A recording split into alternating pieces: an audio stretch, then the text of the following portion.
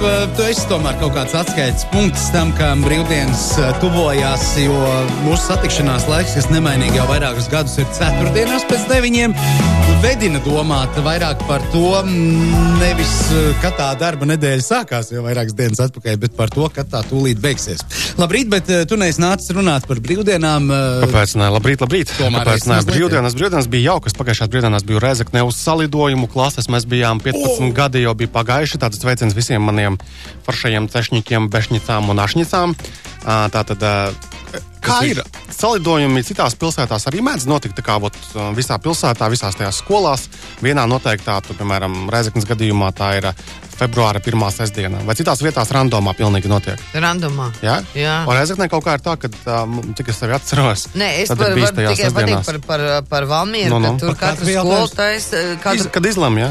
Jā, varbūt katrai skolai ir sava kaut kāda tradīcija, bet Valmierā tādā foršā laikā ir maijā. Mājā, nē, mums, cik es atminos, sesijas arī bija kaut kāds ziemīgais variants. Nē, es off-seasonā. Es savu Auskaru pazaudēju Ceriņos. Es atceros. Vai diena? Kāda ritīga laimīta būs, ko Ceriņos. Lūk, jā, bet atkal tehnoloģijās braucot iekšā 5. februārī, kas bija aizvakar, pasaulē tika atzīmēta vispasaules drošākā interneta diena. Un es biju arī trāpījis tāda bērnu pasākuma vienā konkursā žūrijā un normāli dabūju paskatīties, kā tie jaunie cilvēki, 3. 4. klasa, tāda pavisam jauni cilvēki, tādi maziņi pietiekami. Ja pāri galdām iet jau galva. Mazliet, jā. Tātad atbildēju uz visādiem māķīgiem jautājumiem par to, ko darīt internetā, ko nedarīt, kad saprast, ka tu esi apdraudēts, tādas lietas, un vienā momentā es redzēju, ka viņi tik labi atbild, ka man likās, ka vajag uzdot arī āķīgāku jautājumu, piemēram, un es pajautāju, cik ātri skrien govs? Zini? Ar kādu ātrumu spēja govs skrien? Kad 30 km/h? Jā, ne tavs variants? Govs ar kādu ātrumu? Nē, 30 pa daudz. Paga, es esmu ķēris govi. Es arī esmu beidzis. Pagaidām, 30 nevar. Ne, pa daudz. Mums bija laukos tāds variants. 15, es saku 15. Bija viena mēlā, kas bija baigi dusmīgā. Mēs tur aplokā gājām. Labi, Tava atbilde, jā. Bišķi zem 30. 40. Paldies, jā. Bet vai viņa stundu var... Tas ir ar tukšu testmeni. Tā ir tele, kura nav grūsta. Jā, atkal, prom no tehnoloģijām, atpakaļ pie tehnoloģijām. Tā, pagaid, stop par guviem vēl. Ieintriģēja, jā. Cik govi ir kuņģi? No, ja tu prasi, tad noteikti vairāk. No. 4. Un kā viņus sauc? Tas neatceros. Redz, glumeklis, atseknis, grāmatnieks, palīgā vēl 4. Palīgā. Tu atcerēšos, visējiem tālāk. Redzi, pa govīm zinātājs. Jā, es tev, tu man, jā, viss 0-0. Kāds govī ir mēlis?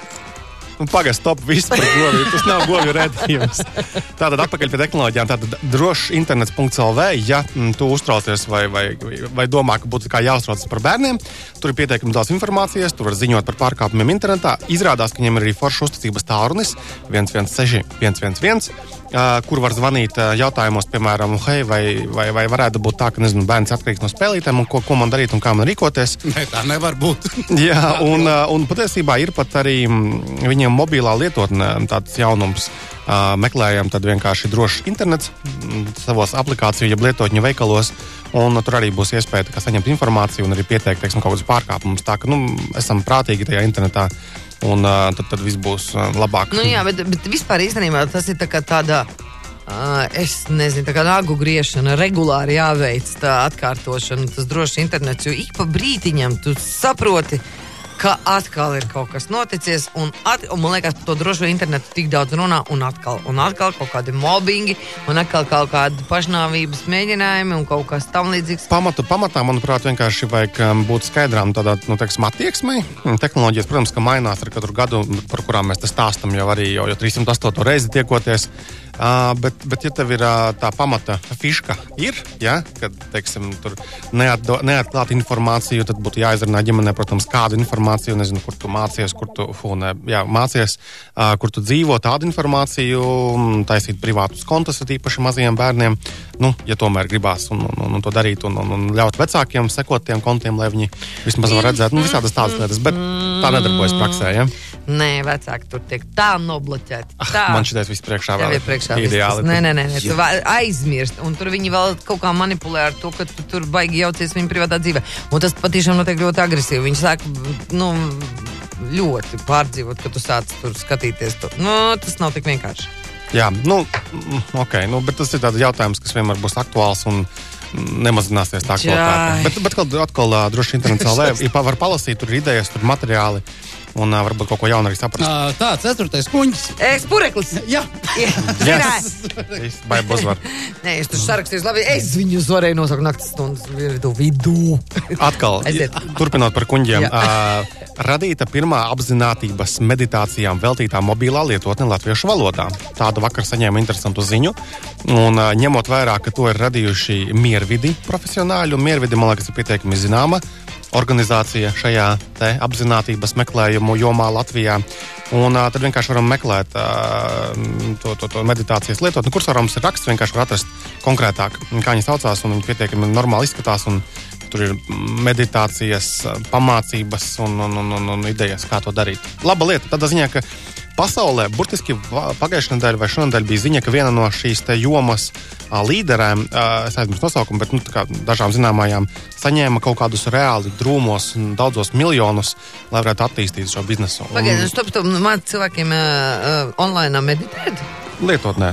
Online, offline, tu meditē, tev vienkārši telefons palīdz, tas laiks atskaitās. Varēsi dziesmu laikā. Un ir tur Tibets mūku dziedājums apakšā, jā, un tur... Bet nepamēģināju. Tibetas tur noteikti nav, bet varbūt ir kaut kāda tur dabas skaņas. Vispār kā pamēģinām būt? Pamēģinām. Pamēģinām. Nākamā raidījumā mēs vienkārši... Nākam ceturtdienu jau tādi nomeditējušies, ja? Salīdzinām. Jā, Facebook Messengerā varēs dzēst ziņas. Beidzot. Ar atpakaļējošu datumu? Nē, tur ir tā, ka ja tu 10 minūšu laikā saproti, ka tas, ko tu uzrakstīji, neiet krastā. Pārēc to nesaprot 10 minūšu laikā. Jā, bet ja tu saproti, tad tu vari izdzēst, un pie tām izdzēst arī tā, ka nerādīsies tai otrajai pusītē. Viņi būs saņēmus, bet tur izdzēsies. Jā, teiksim, ja viņa būs pamanījusi to ziņu, vai viņš, kāpēc viņa uzreiz. Ja būs pamanīts saņēmošajā pusē to ziņu, tad viņš būs izlasījis, bet ja mēs viņu izdzēšam, tad parādīsies uzrakstīņš, ka šī ziņa ir izdzēsta, vai angļu valodā. Līdzīga lieta tika pievienota WhatsAppam pirms pusgada kaut kāda plus-mínus. Kaut ko runājām. Jā, tad noteiktā laika posmiņā tu vari, pārdomāt. Jā, tieši tā. Un, tas ir kā sīkums, bet, manuprāt, diezgan noderīga lieta. Tas ir pie tās pašas serijas, ka piekdienas vakarā es tur izdzēs. Jā, bet 10 minūtes piekdienas vakarā neglābi, kā tu saproti. Nē, tas uz nakti. Jā. Uz nakti no rīta piedāvā, vai tiešām šo ziņu vajadzēja sūtīt. Tāda opcija taču ir, vai ne? Tā aplikācija vēl darbojās. Kura? Kad tev piekdienas vakarā, tu vari lejuplādēt aplikāciju, ka piekdienas vakarā tev sūtītās izziņas aiztur līdz sestdienas rītam. Un tad sestdien no rīta tev piedāvā pārjautā. Noteikti tādas ir lietotnes. Es zinu, ka man liekas, Gmailam bija arī tāds spraudnis, kas tu vari iestatīt, ka piekdienas vakaros viņš īpaši nesūta to, ko tu saraksti vai sadrukā, vai vispār vakaros kaut kādos aizdomīgos. Nē, tas ir ļoti būtiski, jo tāpēc, ka dažiem cilvēkiem ir nopietnas problēmas ar to, jo es zinu vienu cilvēku, kuram ir pilnīgi visiem jāizsūt, ieskaitot valsts prezidentam īziņu. Ok, interesanti. Jā, interesants patents nāk no Samsung puses. Tātad Samsung labi zināms ar Note sēriju, kuriem ir tie irbulīši iekšā. Un tagad viņi izrādās ir pirms kāda laiciņa pieteikuši patentu, ka viņi grib ielikt kameru šajā irbulī iekšā. Un? Tagad jāgaida, kad nākamais navs būs visdrīzāk vasaras beigās. Šādi tikai es stāv un tā. Varēs iepast patlāks caurums. Tas ļoti apmierināts ar irbulī. Es nevaru iedomāties, kāpēc visiem telefoniem nav irbuļi. Nevajag, Samsungam nebūtu ar ko atšķirties šajā jomā. Jā. Bet, redzēsim, protams, vai šāda kamera vispār būs, tie irbuli iekšā, bet iedomājamies vienkārši par tām iespējām, kur mēs varam pabāzt to irbuli, lai uzņemtu kādu attēlu, ja tur visādās lietās. Es to saku, atslēgas caurums varētu būt viens piemērs. Mums spiegošanas. Tas jau ir tā kā spiegu priekšā. Man jāsaka uztraukties. Jā. Pucēties. Visiem labi zināmais, domāju, daudziem labi zināmais taksometru servises lietotni Taxify uzsāk darbību Jelgavā. Tā, ka tagad viņiem ir arī Jelgavā iespēja braukāt. Un, kā izrādās, labi, par Rīgu tā kā skaidrs, bet Daugavpilī Liepājā arī ir Taxify, jo labu laiciņu mēs arī regulāri informējam par šo te lietu. Un tagad arī Jelgavā viņi ir salasījuši, acīm redzot, nepieciešamo auto un vadītāju skaitu un piedāvā šo pakalpojumu. Vispār kopumā, taksifais reāli ir izdarījis Latvijā ar taksometriem to, ko Ubers arī dara, kad padarīs ļoti pieejamu un tā kā pirmo loģisko domu, ka to vajag kaut kur ātri tikt, un kad varbūt nav tur mašīnas, īpaši centrā kaut kur pārvietoties pilsētas, un taksifai tas ir tā kā uzreiz pirmā doma, ok, braucam ar taksifai. Vienīgais, kas man vienmēr tā kā, dara nebažīgu, bet tas, ka tie tarifi ir tik nenormāli zemi, ka, man liekas, ka tev kauns paliek. Manuprāt, taksometriem būtu jāmaksā dārgāk tomēr. Atkal arī runājoties ar tiem pašiem autovadītājiem, es neesmu dzirdējis nevienu, kas būtu baigs starāk, ka vajag tur normāli nopelnīt un tā. Zini, es gan tev teikšu, es ar tiem pašiem taksifai šoferiem esmu runājis, un man nav tā bijis, ka kāds ļoti sūdzētos. Man, katram droši vien ir savu pieredzi. Es pat esmu ierakstījis vienu savu sarunu ar taksometru vadītājiem, jo man laiks bija daudz no Rīgas līdz Jūrmalai. Viņš vispār nebrauc naudas dēļ. Viņam patīk cilvēki. Šādus variantus arī esmu dzirdējis. Un vispār viņš ir jurists. Jā. Tā. Okay. Jā.